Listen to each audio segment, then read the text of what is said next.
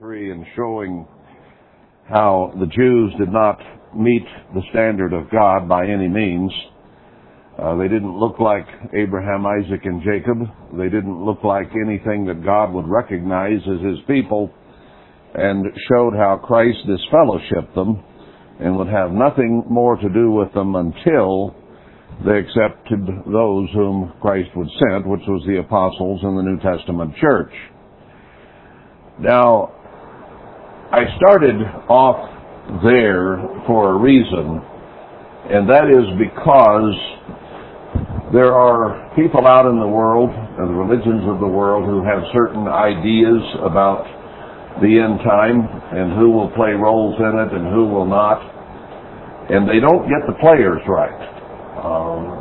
They look here and they look there, and hardly anyone understands where Israel is. And yet the Bible is written about the 12 tribes of Israel, Judah and the other 11 tribes. So anytime you are considering Bible prophecy, you have to realize that the nations of Israel are central to the story, because they were the people that God did choose of all peoples on earth and work through them to produce those 12 tribes. And they're the ones Christ married. They're the ones he divorced for their sin.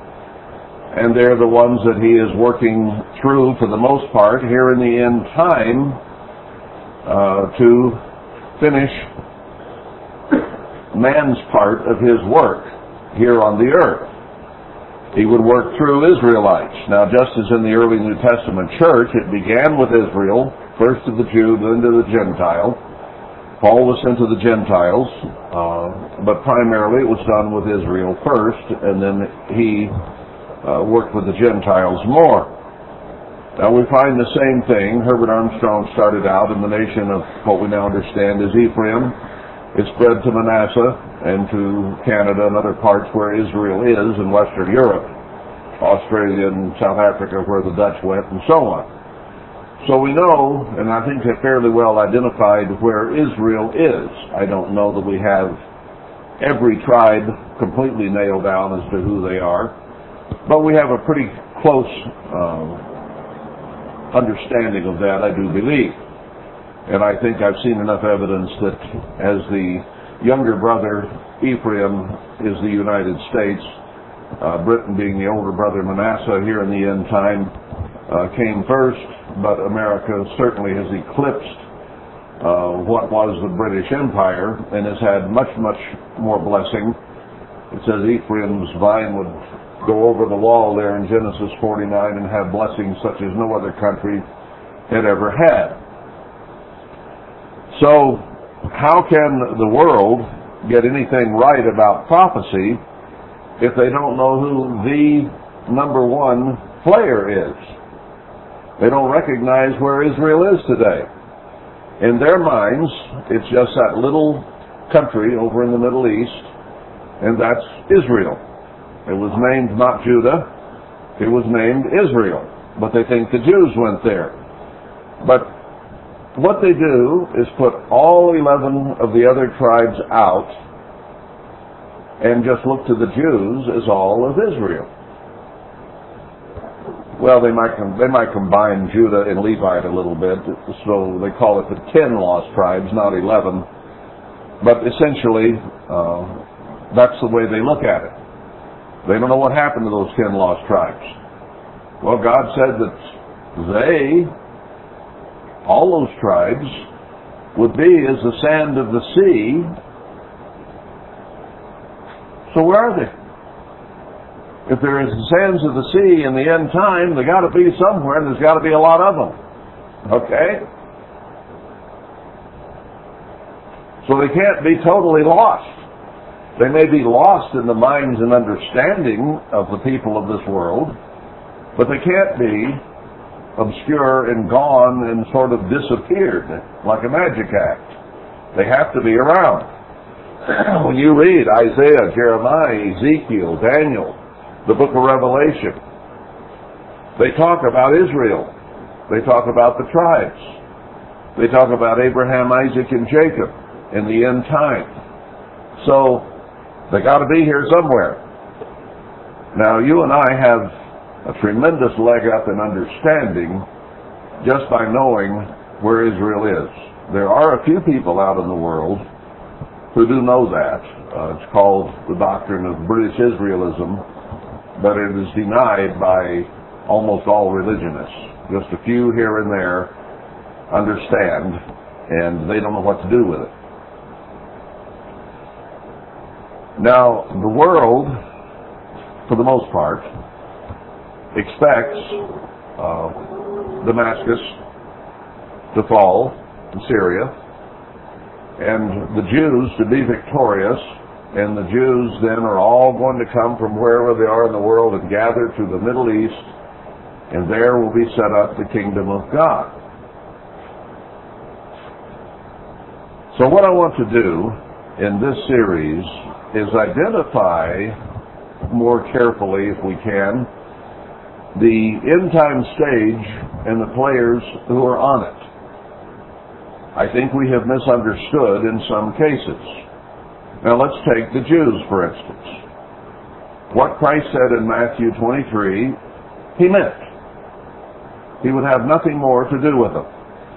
Now, is he going to use them to be the deliverers, or the ones who defeat the Gentiles and then set up the kingdom of God in whatever form somebody might imagine, or not?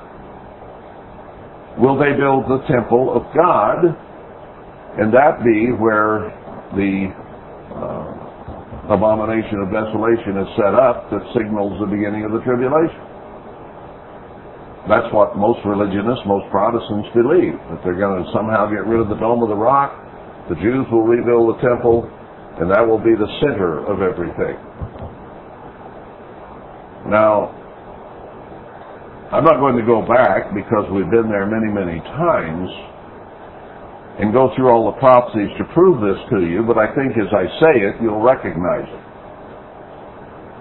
Wherever you read about the latter days and end time Judah and Israel, through the books of Isaiah, Jeremiah, Ezekiel, Daniel, references in the New Testament, what does it say? It says that all Israel and Judah are going into captivity. Now, I'll quote one, Ezekiel 5, where it says that 1/3 will die of famine and pestilence, 1/3 by the sword, and 1/3 go into captivity, and the sword will go after them. Now, right after that, Ezekiel laid on his side 390 days for Israel and 40 days for Judah. And he ate measured food, not all he wanted, but it was measured out so that he only got so much, and it was a small amount. He wasn't having any activity, so he didn't need a whole lot. He was laying on his side and couldn't get up. But it says there, right after that the demise of Israel and Judah would occur shortly. It was symbolic of a period of time. A day is a year, it says. But at the end of that 430, very shortly thereafter, Israel and Judah would be destroyed. Now, we've gone over that a bit and seen that even after the 70 years were over of the captivity in Babylon, it was 2 years before they got permission to get things together and go build Jerusalem and the temple. The second year of Darius, after the Babylonian Empire had been destroyed, and the second year of the Persian king, Cyrus or Ahasuerus' son, and what's her name? Esther. Esther and Ahasuerus' son Cyrus took over the Persian Empire, and 2 years later, after Persia had destroyed Babylon, they were allowed to begin the preparations to go and build the temple and to build Jerusalem. So I believe that we've reached the end of the 430 years from the time of the Roanoke settlement until July of 2017. And now we are approaching 2 years since that 430 ended. In other words, Israel was in Egypt for 430 years, not really as captives at first, but it became that way, and for 430 they were there. The level of captivity is not the key. It's that they were not independent and on their own for 430 years once they went to Egypt, or Mitzrayim. They depended on Joseph, who had been sent ahead for food and for sustenance and to even stay alive. So they were there 430 years. Now we have been, as of July 2017, I believe, 430 years since the Roanoke colony, and God gave us back 430 years in this land for the captivity that was in Egypt. He put us there 430 and took us out on the self-same day. He put us here for 430, and He didn't take us out at the self-same day. Things are a little bit different in each reenactment of history and prophecy. But Ezekiel covered that. He says when that 430 years is done, each day is a year, that shortly thereafter, it is come, it is near, it won't be like the echoing again for 10, 20, 30, 40 years. It's come, it's here, it's near. He said that I think 11 times there, saying the time then is very short at the end of the 430, and I do believe it is. And the same was true of the 70 years, which I think ended in August of 17 as well, a month later, because it was in August or September of 1947 that Herbert Armstrong began the college and began to really do a work. And the church from that time was 70 years within Babylon, and now we have been given opportunity to come out of that. And I believe that will come soon, and I'm talking here about the building of the temple and the building of Jerusalem. That we would be released from Babylon or Persia or the Gentile world and be able to go build the temple. See, that's what the end of the 70 years was about. They would be in captivity there, and didn't He tell us here in the end time church to flee from Babylon, to leave Babylon, and go and build the temple? And He would deliver us in the wilderness there in Micah 4. So He's told us that, and if the 70 did indeed end at about the same time the 430 did, in the fall of 17, then here we are, almost 2 years later. Well, July would be the Roanoke time, 2 years later, and this thing is becoming more and more imminent as we sit here today. So, we know where Israel is. We know the Jews will not be a major part of this, because when that 430 ends, the 70 ends, and it's almost time to build a temple, that the United States is going to be destroyed. And all those prophecies talk about not just Ephraim, but of the other tribes and Judah as well. And Ezekiel included all the tribes and Judah. So that country in the Middle East, if it represents Judah at all, is going into captivity along with Western Europe and the United States. Now most Jews are not there, and the true Jews, apart from Edomites and Ammonites and Moabites and so on, are scattered around the world. God said Judah would be scattered there in Genesis 49 among the nations. So there's lots of Jews in the U.S., there's lots of them in Canada and Britain, scattered all over northwestern Europe, and even Gentile nations, a lot of Jews in Hong Kong. So wherever you go around the world, you have a population of Jews. And they have been persecuted in the past, and they're going to be destroyed in the future, just like the rest of Israel. So Herbert Armstrong understood that Israel would be destroyed. He preached that throughout his ministry. I don't think he understood some of the other players that will be on stage, and I don't think could have, until we see some of these things beginning to develop. So last week I started with the Jews and says they're not going to be a major player. They're going down just like the rest of Israel.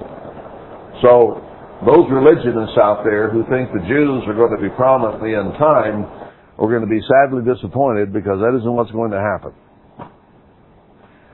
And America and the other tribes of Israel will not, beyond a certain point, be major players either. Now today, we still are major players, but that is going to end soon.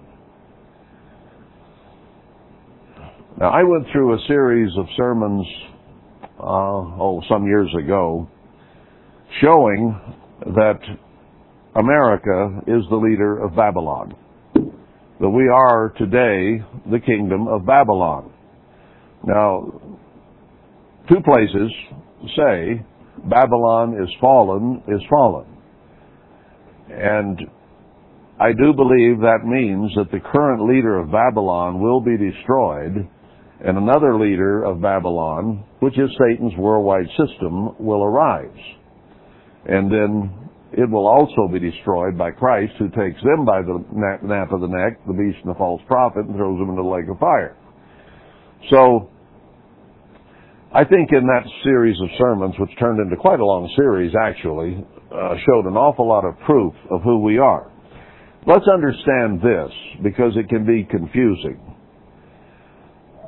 When you go into the prophecies or of the history of the past in the Old Testament and the prophecies in the Old Testament, the players change. At one point, so-and-so could represent a certain value among the nations. Now, they then become a prototype. Let's say we're talking about cars in the Old Testament. This nation was a Ford, and this nation was a Chevy, and this nation was a Cadillac. Okay? Now, everybody understood who they were. They knew who Nineveh was, they knew who Babylon was, they knew who Persia was, they knew where all these were, like we know one car from another used to before they came all the same. But the roles change, don't they? Over time, even with cars today, you can see them whizzing by on the road, and unless you pay very careful attention, you don't know a Nissan from a Ford, from a Chevy, from anything else. So you have to carefully sort out which is which. Boy, in the 50s, you didn't have any trouble with all the different tail fins and shapes and everything. You knew just first sight. And some of those from back then I see on the road, and I already know what they are. That's a 57 Chevy. That's a 66 Thunderbird. It's so obvious to me. Never question. Now I look at them going by and I think, I don't know what's what anymore. And you know, that's kind of what prophecies become. I don't know what's what anymore. Now, didn't Herbert Armstrong tell us that Germany was the Assyrian, and that they would be the ones that would destroy us? And those who have succeeded Herbert Armstrong with their works still believe that. Now, when do we start facing reality? What is going on in the world? Roles change. Nations look like this, and then they look like something else. The first example I will use is Israel was supposed to look like who?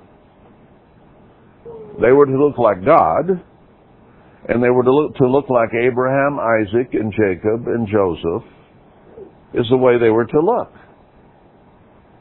But somewhere, they put on different garb. They played a different role. Did they not? God looked down from heaven and he says, I do not recognize you as the sons of Abraham, Isaac, and Jacob. Go to Ezekiel 16, or 15, I guess. Yeah, it's 16. And he says, you're Canaanites. You're not Israelites anymore. He says, you're Canaanites. I look at you and I see no difference between you and a Canaanite. It says there, which was it? Your father is an Amorite, I think it was, and your mother is a Hittite. So the roles had changed. And how did God deal with them? Did he deal with them as his beloved people of Israel? No. He divorced them because they were having intercourse with the rest of the world of the Gentiles. So he divorced them. Says, you're Gentiles, you're not Israelites anymore. I will not have a Gentile wife. Out of here.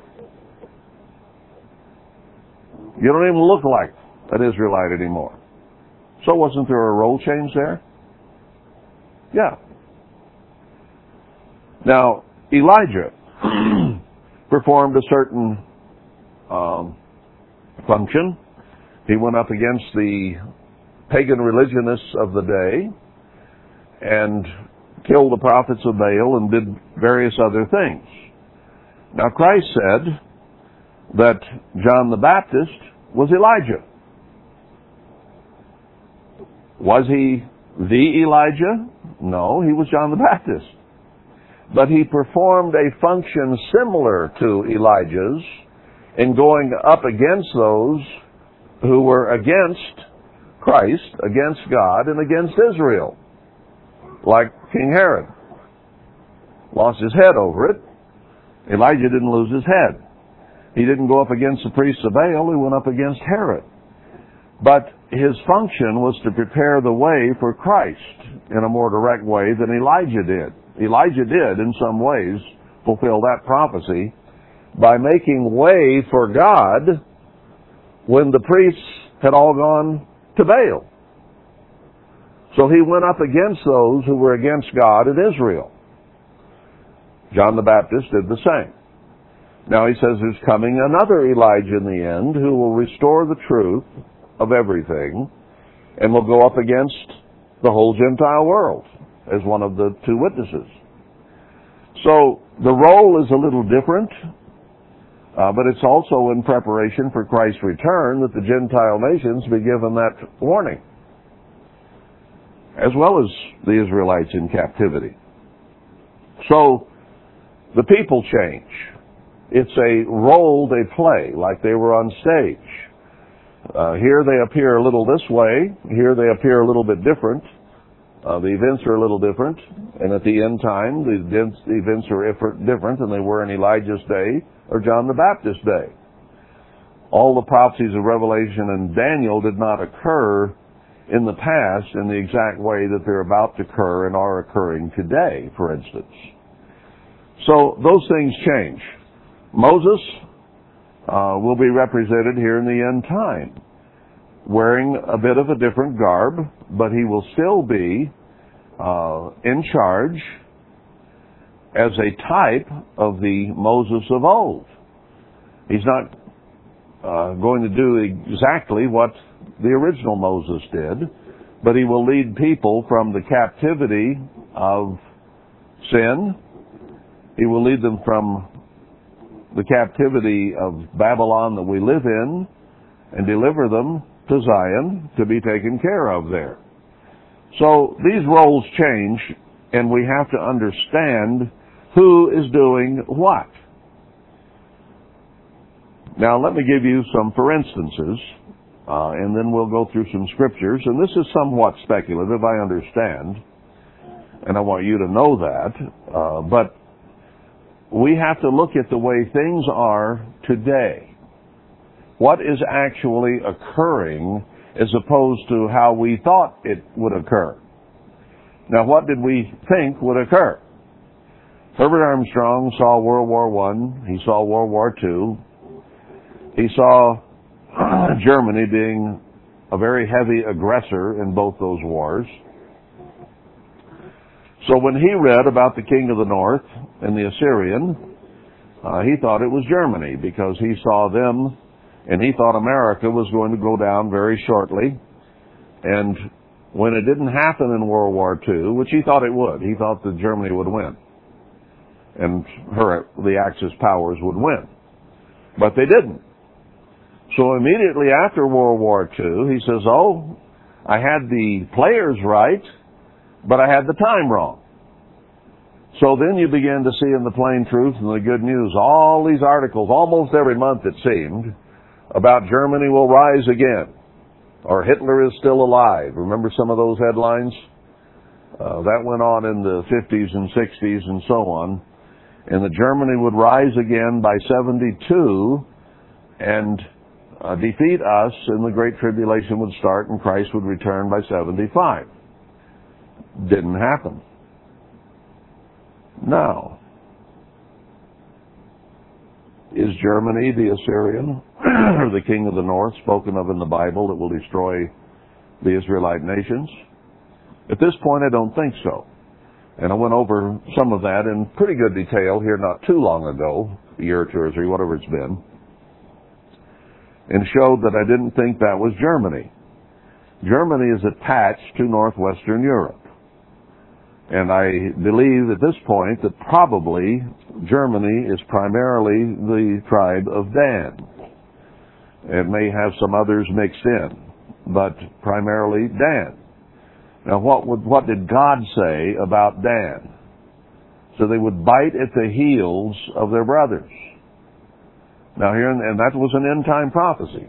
That was about the latter days there in Genesis 49, where God described what each of these would be like and what they would do. So here in this end time, since the end time church began, who has been at the heels of Israel? Primarily Europe, somewhat into Eastern Europe, and then America was drawn into both World War I and World War II. But it was Germany that was biting at the heels of the Israelite nations. They weren't fighting the Chinese.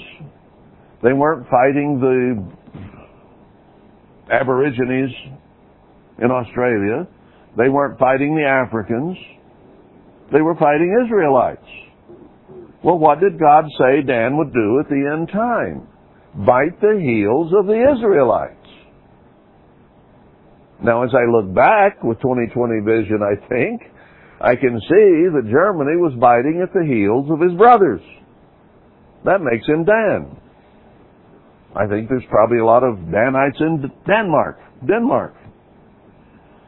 The Germans and the Danes both would argue that because they hate each other, basically. But that doesn't matter. You don't like somebody much if you bite at their heels, okay? So it doesn't appear that Germany was the king of the north or Assyria. It appears that they were a brother Israelite biting at the heels of their brothers. Now, we have the stage being set very quickly for World War III and a whole change in the way the world is right now. We know by the leaves on the trees, we read in Matthew 24 last week, there would be wars and rumors of wars. There would be an increase in earthquakes, volcanic activity, that kind of thing, and so on. And here in the last 2 or 3 months, there's been an incredible uptick in the amount of volcanic activity and earthquakes, and now they're starting to hit in America. They believe there is a huge volcano being formed right there by Mammoth Mountain, a volcano itself in California, there at Ridgecrest, where these earthquakes have been over 11,000 in the last 2 weeks there. Earthquakes. And I read that they believe there's a super volcano under there, and they've been studying it for 40 years. You're just now hearing about it because it's just now started really shaking. But they've been studying it for 40 years, knowing something was there. And now it's becoming obvious something's there. Okay? You can have a burglar slipping around and around your house very quietly, and if he doesn't make any noise or you don't look out the window, you don't know he's there. But he is. When do you find out he's there? When you hear glass break or a door being jammed or something. Then you know. So they've been circling there for 40 years studying this place, and suddenly now they hear glass break, and so they now tell you there's a super volcano under there, about to blow, or whenever it does. So here we are at the end, and we see these things happening as Matthew 24 said they would. Now we see famine coming because of poor crops. But you look around at it, and Germany is not a major player today, are they? They're not that strong. They've had the strongest economy in Europe, but Europe is in terrible financial condition. And Deutsche Bank, the biggest bank in, I think, Europe, but certainly in Germany, is just that close to going under. They just laid off 18,000 people. Their stock, last time I checked, was down to about $6, and they are in the derivatives market billions upon billions in which they owe money and have no way to pay. So Germany's economy is in as bad a shape or worse, and Europe's is as well, than America is today. And Germany has almost no army, no military. How much do you see when America decides to bomb somebody? There'll be some French jets and a few British jets, and NATO will throw in a few people. How much military might do you see Germany throwing around? Almost none. Because there were treaties made after World War II that kept them from rearming. And it has not happened. So how are they going to defeat their brothers in Europe and us? I'd say, looking at the geopolitical map today, as things stand, there's not a snowball's chance that Germany is going to destroy America. Who is in a position to do that, if anybody? Russia, China, and those who are allied with them, but not Germany. So then you have to begin to look to somewhere else and say, well, we might have been wrong all those decades. Maybe we need to look for somebody who has the power and is in a position to actually do what the Scriptures say. Now, Asher, which became Assyria, was a son of Shem, Semitic, white people. Well, the Germans qualified there, essentially. But you know who else has an awful lot of white people that don't appear to be Israelites? Name me a big place with an awful lot of white people outside of Europe and those that we recognize as Israel. There's only one spot on earth that you can find that. That's Russia. A lot of Semitic people in Russia. There are white people. You see a Russian on the street, you don't know him from an American unless he speaks Russian or something. Looks just like us. Now, what does Russia have? There are other white people in Eastern Europe. Poland, Czechoslovakia, Romania, you name it, a lot of them there. But none of them have any power. So how are you going to say Poland's Assyria and going to come and destroy America? I don't think so. But who has been the one, even through Herbert Armstrong till today, who have had the ideology and who have had the power to do what the prophecies say? Didn't we go into a Cold War right after World War II? Weren't we arming ourselves with atomic and nuclear weapons and then hydrogen bombs and on it's gone?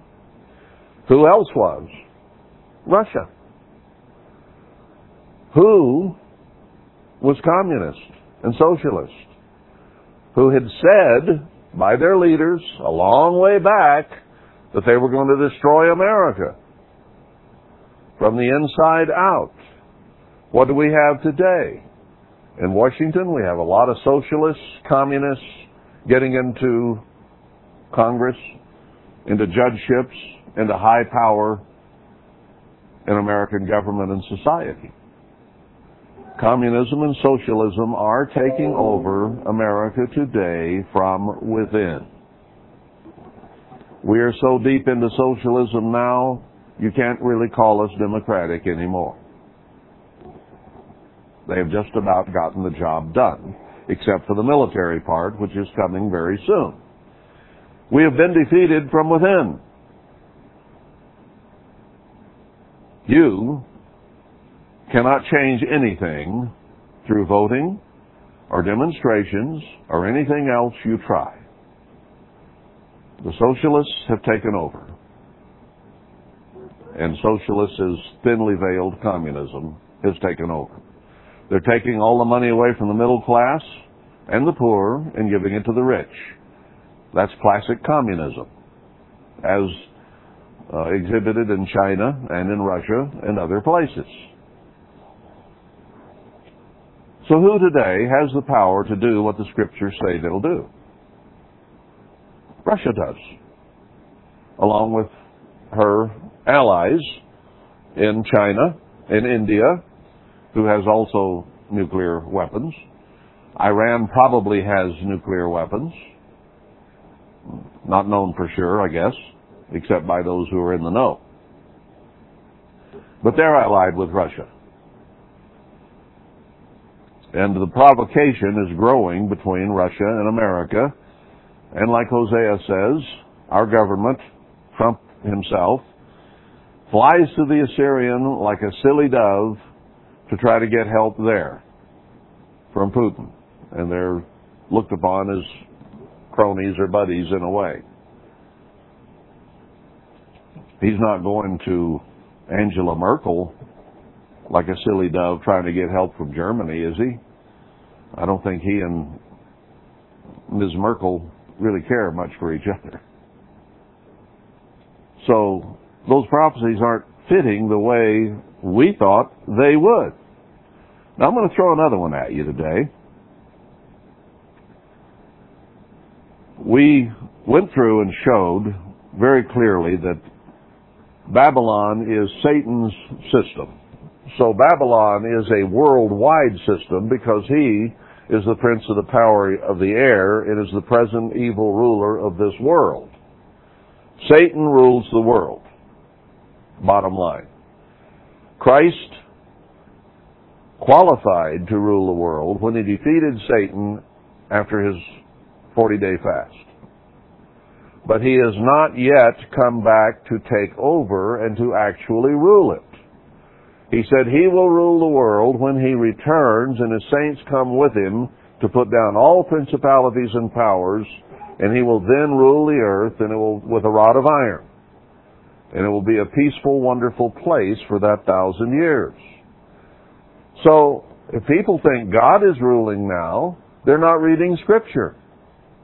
God is hands off this world, and Christ is, for the most part, and letting Satan rule it. What does it say? The kingdoms of this world are become the kingdoms of our Lord and Savior, Christ. That's what they will become, but they're not today. Now, is God in overall charge of the universe? Yes. But he has allowed Satan to rule this world. Now, he intervenes at critical moments and doesn't give Satan complete and total control, even though he allows him day to day to rule the earth. Just as with Job, he says, I'm going to let you rule Job. You can do anything with Job you want to do with Job, except don't kill him. So he let Satan have his way. But he left a certain amount of control there that he would not allow Satan to go beyond. So God is still more powerful than Satan. He can still tell him what and what not to do. He can still cast him down, as in Revelation 12, and not let him go back again. Though he is there today, every day, accusing you and me. But that will stop. So he is the present evil ruler of this world. Now God says in Daniel, I think it's 4, that he sets over the kingdoms the basest of men. So God has and exerts a certain amount of control in the way events go, lest Satan do what? If God gave him total control, he would have already destroyed all mankind. Because he hates us in that he knows that we are to become rulers with Christ over a peaceful world. So he would have already killed us all. He tried it in the garden. That didn't work out too well for him. But he will come that close here at the end. And Christ says, unless I intervene and cut it a little short, there would no flesh be saved alive. That is Satan's ultimate goal. So, his kingdom is Babylon, is the point. He rules the whole world, and Babylon means confusion. And we have a very confused, upside-down, topsy-turvy world, do we not? It's confusion.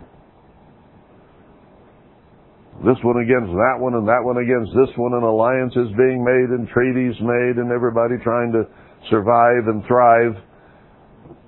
And it's a dog-eat-dog world, full of carnal human nature. Every abominable thing imaginable is being done by mankind today. So it's Satan's world. Now, the point I made in the series on Babylon was, who is the leading nation of Babylon or Satan's present government on the earth? Now, in ancient times, we know of Babylon as that Babylon ruled by Nebuchadnezzar, who came and destroyed Israel. But has there been a role change now? Look around. Who is the leader of Satan's Babylonian system? For the last several decades, it's been none other than the United States of America. We have been the reserve currency of the world since 1913. So we've been in charge of all financial dealings and trades in the whole world for this whole period of time up until today. We have been paramount militarily and politically as the American empire. Now, we don't use an empire the same way the British did. With the British, they would subjugate somebody and then they would rule them from Britain, like India, for instance. They would send someone there to govern that nation and to rule it and to run it. Like you would run a Walmart or a Target or something, there would be somebody there to run that nation. That's the way the British did it. Americans don't generally do it that way. We use our power as the king of Babylon to go in and obliterate them with bombs, and then they're kind of on their own again. We'll put some puppet in there to so-called run it, and we may keep some troops around like we have in Iraq for a while. We didn't in Libya, didn't bother. Just bomb them into subjection, get their oil and their gold, and move on. Because why? Gaddafi wanted to sell oil for gold. And we didn't want that to happen because we wanted it to all be in dollars. Saddam Hussein got bombed for the same thing. He announced he was going to sell oil for gold. So he got bombed and killed. Now Iran has made deals with the Chinese and the Russians to sell oil for gold and for their own currencies, Russian currencies and Chinese currencies and so on. And we are on the cusp of bombing Iran because we don't want that to happen. But you can only go so far because American power is eroding. The king of Babylon is getting old and gray. And the Chinese and Russians are now starting to trade among themselves and bypass the dollar. Europe has just made a deal with Iran to buy oil and gas with the euro instead of the dollar. And now we're scratching our heads in Washington saying, now what? Because our closest allies have gone against what we're trying to do. So how is this shaping up? America is losing its power. Russia and China are consolidating and gaining power. Iran, as we sit here, is gaining power. And yet they're being frustrated by American sanctions. Let me give you an example. We think, well, they just can't sell oil. The American government has put sanctions on Iran so that they can't legally do business with any other country apart from dollars, and they can buy and sell food. So how did this play out? Several months ago in Brazil, two freighters from Iran went over to get loads of corn because Iran buys a lot of corn from Brazil, okay? Now, Brazil couldn't say, we're not going to sell you corn because of American sanctions, because our sanctions allow them to import food. So what did Brazil do instead? Those freighters had traveled from Iran with fuel to get to Brazil. Now they have their corn loaded on, one of them 50,000 tons and one 60,000 tons, as I recall. And they've been sitting there in Brazil now for many months because Brazil refuses to sell them the fuel to go home because America has sanctioned fuel sales to them. So they could sell them corn, but they can't sell them fuel because of American sanctions. They just sit there full of corn and can't go feed the Iranian people. What's going to happen? Well, Iran's only choice really would be, I guess, to send a tanker over there all the way from Iran to Brazil to give these two freighters some fuel so they can take the corn home. Very spendy, very time-consuming, and very frustrating to the Iranians. Now, what you've seen is what I have been saying Daniel 8 is talking about for many years now, and that is that the Grecia, which has had a role change, America is performing some of the same roles that ancient Greece did as a powerful empire. And it says that this goat will fly, not touching the ground, from the west and bomb the Medes and the Persians. If you go down, it says it's talking about the Medes and the Persians. Well, we bombed the Medes, Iraq, into submission. And the next domino to fall is, I believe, Iran, who claimed to be the Persians. I've been saying that for quite some time because that's what seems to be what the Bible is intimating there in Daniel 8. What has happened in the last 2 months? You read the list of ships being detained by the British, ships being detained by the Iranians, a drone shot down, an American drone, which was 110, was it million or billion? 110 million, I guess, dollars worth of plane. They shot it down. Now, we apparently have shot down an Iranian drone, and the Iranians have captured British tankers and turned them around in the Strait of Hormuz in the last 2 or 3 days. There's a great deal of ratcheting up into war status. Now we are shipping troops to an old base that we abandoned 15 years ago, right there near Iran, somewhere in Arabia. And planes, they're there now in July, and the planes are supposed to go in August. This thing is building up to war. The Russians so far are sitting back, and the Chinese are sitting back, but Iran is their ally. Now, the Iranians hate the Saudi Arabians, and they hate the nation of Israel, want to destroy them.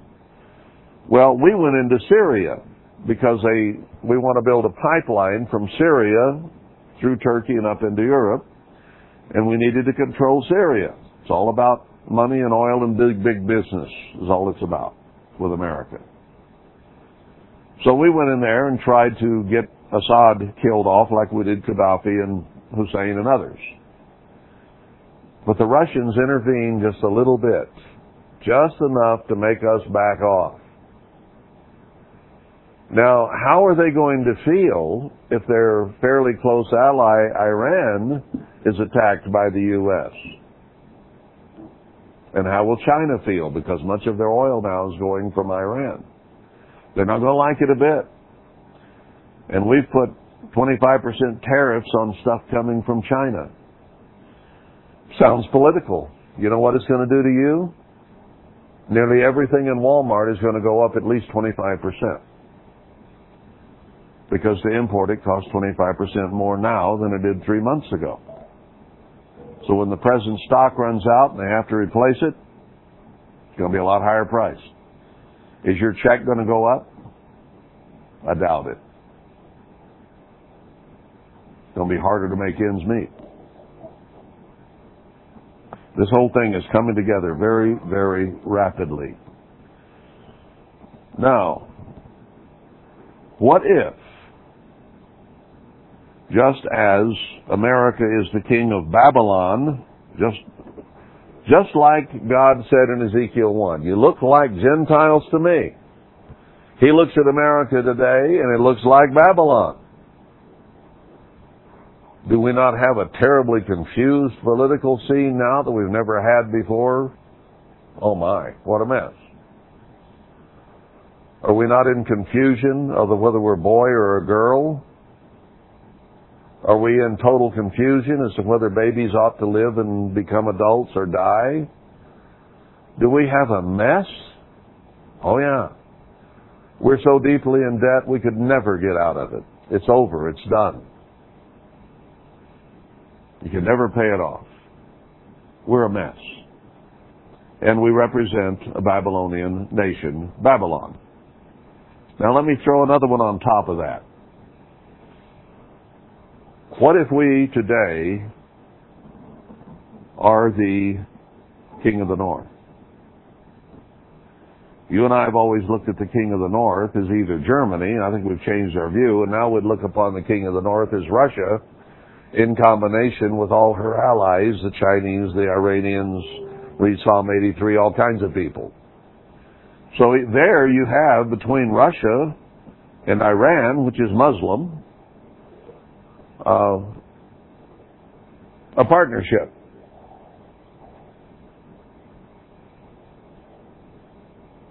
Who is in the north who has the power today? Just like Babylon and Nebuchadnezzar had the power. If we can see that America is the Babylon of the end time, which will fall and be replaced by the beast power, then they will rule the Babylonian world of Satan. What if we have been the king of the north, whipping up on all kinds of people, and then we are destroyed, and another king of the north arises, which I believe will be Russia? There are some things that are going on in the book of Daniel that are still pretty confusing. It talks about the king of the south and the king of the north pushing against each other and back and forth, and a daughter of the king of the south making a deal with the king of the north, and it's all hard to sort out who is who there and what is what and what the role is. But there's some clues in there that are important for us to grasp. And I'll name some of them. We'll probably read them. But there in Daniel 10, the angel came and told Daniel, I will show you the things that will happen to you in the latter days, which is where we are today. So he says, these are the things that are going to be happening to Israel. So Israel there is the key player, and a major player here at the end time, because there's the sands of the sea, and there's still God's people, and that's where he raised up his spiritual Israel, is within physical Israel, the end-time church. Now, Daniel 12:1 is very interesting, because I'm talking about Daniel 8 through 11 here, and all this back and forth, and the persecution of Christians, and the death of Christians, and so on. Here's a pretty startling statement in Daniel 12, verse 1. Here it talks about the king of the north even setting up his throne in the glorious holy mountain at the end of chapter 11. Well, when is that? That's when the temple is defiled. When the beast, false prophet, set up a throne in the glorious holy mountain, the true Jerusalem. Now notice chapter 12 and verse 1 of Daniel. And at that time, not before, at that time, Michael shall stand up, the great prince which stands for the children of your people, Daniel's people Israel.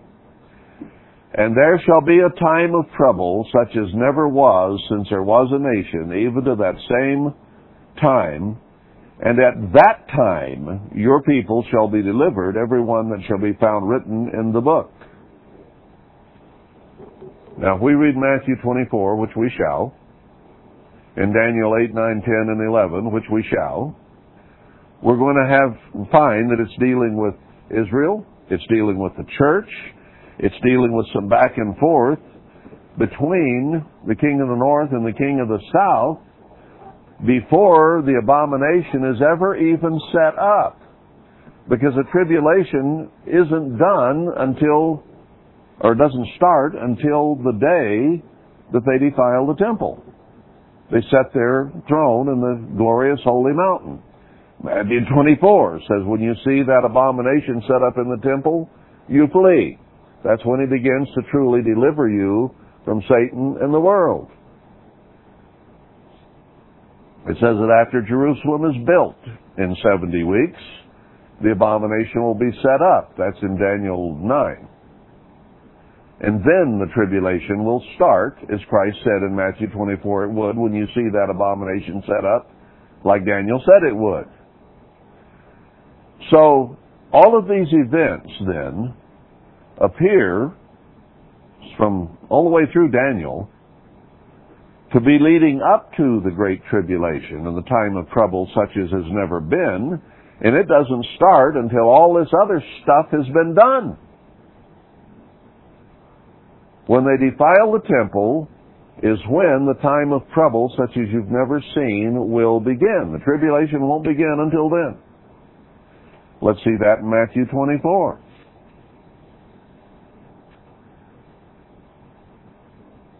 Kingdom will be preached in verse 14. It says to flee to the mountains. And then will be great tribulation, verse 21, such as was not since the beginning of the world to this time, nor ever shall be. Almost the same words that we just read in Daniel. So that's when the gospel begins to be preached. That great tribulation begins, is when the abomination is set up in the temple. And everything else that we're reading here is before that. Now we'll get into it, and I want to study it some more between now and then, but doesn't it talk there in Daniel 11 about the king of the south pushing against the king of the north? It talks about how some people will forsake the holy covenant and will betray one another. That's God's people. The holy covenant is the new covenant, the end-time covenant. And it will be rejected, and people will betray one another to death. It says some of those of understanding will fall as well in Daniel 11. All right, let's look at the world. Who's pushing who right now? Probably the greatest push on earth right now is the whole Muslim world pushing at Europe and trying to take over Europe, pushing at America and the rest of Israel, and trying to take over Israel, all the nations of Israel. They are raping and pillaging and killing with almost no restraint all through Europe, including Germany, which I believe is a tribe of Israel. They do nothing about it. It's happening here. They now have on loudspeakers in New York the prayer call for the Muslims broadcast. In, where did I read? One college. Was the University of Oregon? I forget now which one it was. But there are a lot of them that are doing it. Now it is illegal. It's Colorado State. It is against school policy at Colorado State University to use the word America. It's illegal on that campus. It's against the rules of the college. They thinly veiled it by saying, well, there's South America and there's North America and Mexico and Canada are part of the Americas, if you will. So if you say America, you're being racist and kicking out all those other people. Now, how did you and I grow up? This is America, the land of the free and the home of the brave. Now it's the home of the enslaved and the transgenders. It's not what it was. But they're trying to change all the language. And now you can talk about Muslims in a kind way. If you say anything against Muslims, you could go to jail in America. And Christians, anybody that calls the name of Christ, is under great pressure. You may not notice it right here today, but across the nation, that's the way it is. Prime Minister of Canada, Trudeau, loves the Muslims and is trying to bring them in as fast as he can. We're allowing them to come in here by the tens of thousands across the southern border and on airplanes and wherever. And they're taking over some cities like Minneapolis. And now we have Muslims in the United States Congress, and they're even wearing Muslim garb, some of them. Obama invited them into the White House. The Muslim Brotherhood was very, very powerful in the White House during the Obama years. Well, there's a great movement of the Muslims into all the Israelite countries today. They're pushing at us. They're pushing at our culture. They're pushing at our government. We're taking care of them in every way and promoting them. So they're pushing to take over Israel. They're the children of Ishmael. Remember Hagar and Ishmael being cut out of the birthright? That war is still going on. And they're coming after Israel today to get what they think is theirs. And we're the great Satan to the Muslim world. Why do they hate us so much? Because we took the birthright through Isaac instead of through Ishmael. So nothing has changed. The role has changed somewhat, but I think that today it should be obvious that the Muslims are in more of the southern areas for the most part, and they're the ones that are pushing at white people. But they're not going against Russia. They're allies with Russia, at least some of them. They're allies with other countries, but not Israel. They're trying to take over Israel, and they're doing a pretty good job of it. So are we the king of the north that they're pushing against? I pose that as a question. And at some point, do we push back? Who's going to attack first? Iran going to attack us, or are we going to attack Iran first? I don't know. But I think Daniel 8 shows that we will win that war when it does occur. Whoever starts it will win it. And then our horn will be broken. We'll get into all of that. But consider that we might represent right now the king of Babylon and the king of the north, who is whipping up on everybody else.